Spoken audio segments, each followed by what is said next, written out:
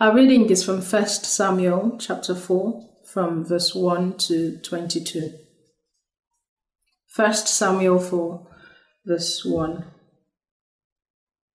And Samuel's word came to all Israel. The Philistines captured the ark. Now the Israelites went out to fight against the Philistines. The Israelites camped at Ebenezer, and the Philistines at Aphek. The Philistines deployed their forces to meet Israel, and as the battle spread, Israel was defeated by the Philistines, who killed about 4,000 of them on the battlefield. When the soldiers returned to camp, the elders of Israel asked, "Why did the Lord bring defeat on us today before the Philistines?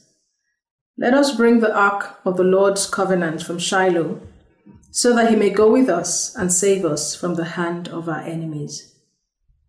So the people sent men to Shiloh, and they brought back the ark of the covenant of the Lord Almighty, who is enthroned between the cherubim. And Eli's two sons, Hophni and Phinehas, were with the ark of the covenant of God. When the ark of the Lord's covenant came into the camp, all Israel raised such a great shout that the ground shook. Hearing the uproar, the Philistines asked, "What's all this shouting in the Hebrew camp?" When they learned that the ark of the Lord had come into the camp, the Philistines were afraid. "A god has come into the camp," they said. "Oh no, nothing like this has happened before. We're doomed. Who will deliver us from the hand of these mighty gods? They are the gods who struck the Egyptians with all kinds of plagues in the wilderness. Be strong, Philistines. Be men, or you'll be subject to the Hebrews, as they have been to you. Be men and fight." So the Philistines fought, and the Israelites were defeated, and every man fled to his tent. The slaughter was very great. Israel lost 30,000 foot soldiers. The ark of God was captured, and Eli's two sons, Hophni and Phinehas, died. Death of Eli. That same day, a Benjaminite ran from the battle line and went to Shiloh with his clothes torn and dust on his head. When he arrived, there was Eli sitting on his chair by the side of the road, watching, because his heart feared for the ark of the Lord. When the man entered the town and told what had happened, the whole town set up a cry. Eli heard the outcry and asked, "What is the meaning of this uproar?" The man hurried over to Eli, who was 98 years old, and whose eyes had failed so that he could not see. He told Eli, "I have just come from the battle line. I fled from it this very day." Eli asked, "What happened, my son?" The man who brought the news replied, "Israel fled before the Philistines, and the army has suffered heavy losses. Also, your two sons, Hophni and Phinehas, are dead, and the ark of God has been captured." When he mentioned the ark of God, Eli fell backwards off his chair by the side of the gate. His neck was broken, and he died, for he was an old man, and he was heavy. He had led Israel for 40 years. His daughter-in-law, the wife of Phinehas, was pregnant and near the time of delivery.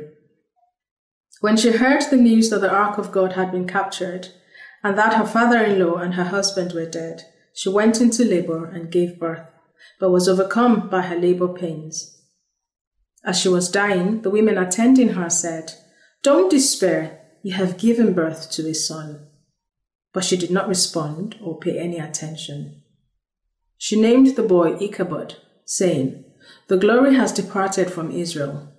Because of the capture of the ark of God and the deaths of her father-in-law and her husband, she said, "The glory has departed from Israel, for the ark of God has been captured."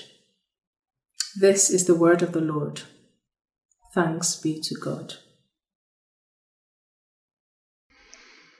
It's a strange chapter, isn't it? Here we are, we've been looking at the story of 1 Samuel and the kind of leader that God's people need. And we've seen Hannah give birth to Samuel, and he's gone and been trained by Eli. We've got a hint, perhaps, that Samuel might be quite an important figure.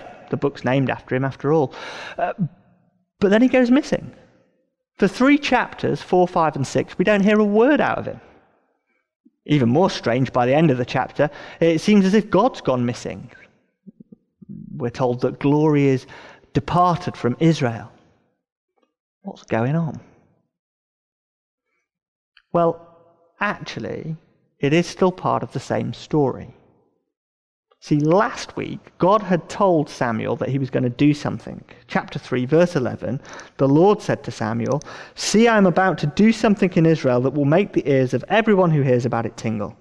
At that time, I will carry out against Eli everything I spoke against his family from beginning to end." Now, we've met Eli and his two sons, Hophni and Phinehas. We've seen that they are corrupt leaders, and God has promised that he is going to get rid of them. He's going to sweep away the old leadership to make room for the new. And that's what chapter 4 is about. It splits into two halves. Each half ends with two people's deaths being recorded. We've got Hophni and Phinehas in the first half, and then Eli and his daughter-in-law, Phinehas' wife, in the second half. And those two halves form the whole chapter, and the chapter is going to teach us something about how not to relate to God, and then something about how God is still at work, even in desperate situations, even in difficult circumstances, even when it looks like maybe he's failed. But if we're going to understand the chapter, we just need to do a bit of scene setting. And so the first thing we need to do is realize, verse 1, that all of a sudden we meet a new people, the Philistines. We've not heard about them in 1 Samuel yet, and we realize Israel is at war with them. The language that's used about the Philistines in verse 2 says that they are a military force. They deploy their forces, and they seem to be well organized. They seem to be stronger than the Hebrews. Verse 9 tells us that the Hebrews are subject to the Philistines. History tells us that in about 1100 BC, the Philistines and other people known as the Eastern Sea peoples sailed down from the Aegean Sea and landed on the west coast of Canaan. I think we've got a map showing that. And they've invaded the region, and they are too powerful for the Israelites. In verse 2, we hear about a battle where the Philistines defeat them and kill 4,000 of them. And so the Israelites are there thinking, what on earth are we going to do? This new army has come in out of nowhere, and they're too strong for us. And so they asked that question. When the elders returned to the camp, they said, "Why did the Lord bring defeat on us today before the Philistines? What's going wrong?" It's a good question to ask. It's the right question to ask. But they should have waited a little before answering it, as we'll see. They leapt to a conclusion that was wrong. What they think the answer is we need to find a secret weapon. This army's too strong for us. We need to find a secret weapon. It's a bit like one of those Hollywood sci-fi films, isn't it? Where alien invaders come in that are far too powerful and humans don't have a chance. And so someone goes on a quest to find a secret weapon that is the weakness of the aliens, and with that weapon they can destroy the invaders. It's a bit like that. Only they don't have to go looking. They think they already have a secret weapon. And the secret weapon is the Ark of the Covenant of the Lord. We're going to look at the chapter in those two halves that I talked about. And the first half is the report of the battle, where they take the Ark into battle, or what happens as they take the Ark into battle. And I've called the first half the Ark of God fails. The Ark of God fails, but that fails is in inverted commas, and that will be important as we see. Now, what is this Ark? Pete explained it to us earlier, didn't he? It's a special box that contained the Ten Commandments. It was in the sanctuary in Shiloh. It was an important part of the worship practices of Israel. It was beautifully decorated, and it was a reminder, it was a gift given to them by God to remind them that they were his special people in a special relationship, a covenant, with God. So it was very precious to the Israelites, this Ark. And they decide that this precious Ark is what they need. If they take that into battle with them, then they will defeat the Philistines. That's the plan they come up with after they say, why have we been defeated? In verse 3, they say, "Let us bring the Ark of the Lord's covenant from Shiloh, so that he may go with us and save us from the hand of our enemies." Is that a good idea or a bad idea? Well, there are reasons to think it might be a good idea. First of all, there's the history of the ark. Joshua had used it not that long before, and he'd taken it into battle, and when he did, God gave the Israelites victory over the people of Canaan. So maybe it's a good plan. It worked before, maybe it'll work like that again. There's the design of the ark. In verse 4, it's called the Ark of the Covenant of the Lord Almighty, literally of the Lord of armies, who is enthroned between the cherubim. And cherubim are like angelic super beings. They were carved onto the design of the ark, so there were statues of cherubim on the ark. And also in the prophets later on in the Old Testament, the cherubim are the beings who pull God's war chariot. Ezekiel sees a vision of them pulling God's war chariot. So these are powerful super beings, fierce and good in battle. And so if you take the ark obviously by its design is a sort of military object on one level. So maybe that's a good reason to take it in. And the third reason why it might be a good idea to take it in is its effect. So in verse 5, they take the ark into camp, and Israel gets very excited. And then the Philistines hear that they've brought the ark, and they get very distressed. They say, we're doomed. And so the Israelite morale is raised, and Philistine morale goes down. Any general will tell you that morale is very important when you're fighting a battle. So it does look like it might be a good idea. And yet, there's just a couple of hints that maybe it's not such a good idea. First of all, we're told in verse 4 that Hophni and Phinehas were there with the ark. Now, why does the writer give us that detail? I've been trying to illustrate that, think about how to illustrate that for us. When I was growing up, there was a cartoon called Wacky Racers. And every week there'd be a race, and there was a baddie, Dick Dastardly, and he would try and win the race by cheating, and he had some crazy plan each time to try and win the race through cheating. And you knew every week the plan was going to go wrong. The plan was going to go wrong because it was Dick Dastardly's plan, and he was the bad guy, and his plans always went wrong. He was no good. Well, Hophni and Phinehas here, it's the same thing. If they're involved with this plan, it can't be a good plan. But there's another reason why it's not a good plan. In verse 3, when they say, let us bring the Ark of the Lord's covenant, that's actually a little softer than the original. The original says something a bit more like, let us take for ourselves the Ark of the Lord's covenant. This is their plan. They've not asked God, even though they're supposed to be in a relationship with God. They don't ask him what he thinks. They just say, we think this is a good idea, we're going to do it. It's an arrogant plan. They've not consulted God. It's also a manipulative plan. It seems like the logic is, look, the Ark of the Covenant is an important object. It shows that God is glorious and honourable. God would never let it be captured. We can't lose if we carry the ark with us, because God's not going to let the ark be captured. It would dishonour him in the eyes of the Philistines and everyone else. He won't do that. And so the plan is hatched, and they take the ark into battle. The Philistines panic for a bit, but then verse 9, their generals say, be strong, Philistines. Be men, or you will be subject to the Hebrews, as they have been to you. Be men and fight. So the Philistines fought, and the Israelites were defeated, and every man fled to his tent. The slaughter was very great. Israel lost 30,000 foot soldiers. It's a massive defeat. That's the real reason it wasn't a great plan. It didn't work.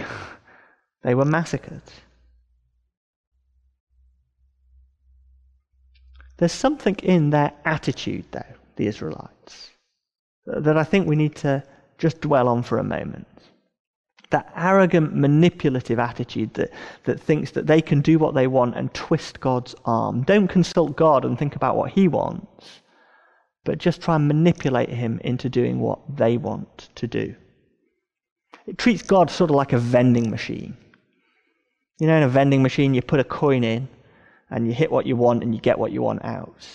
And it's as if you can treat God like that. You do the right thing, the right sort of religious practice or whatever it might be, and God will send you a blessing back. In this case, you take the ark into battle, God will give you a victory. You do X, God will do Y. And yet as I reflect, I think I find that attitude in my own heart. If I only do these things right in my job as student minister, maybe if I do long prayer sessions or particular programs that I run in place, then God's bound to bless the ministry and double it in size. As a younger man, I remember thinking, well, if I apply for a job and if I pray about it and if I fill my application form in honestly and if I mention that I'm a Christian and I'm not ashamed of Jesus, then God will have to give me the job, won't he? I wouldn't have said it out loud, but in my heart of hearts, I think like that sometimes. Maybe they resonate with you, or maybe it's a different situation. Maybe it's something about a relationship. Maybe you're thinking, well, if I approach relationships in a godly way, and I'm pure, and I don't flirt or string people along unhelpfully, then God's bound, isn't he, to bring the right person my way. Now, as we say often at Platt, there's nothing wrong with a job, a relationship, or a ministry. Those things can be great blessings from God. But the thing we've got to watch out for is that attitude. If I do X, then God's bound to do Y, isn't he? God doesn't work like that. That's what Israel's got wrong. He's not just a vending machine that they can pull the right lever and get the right thing out.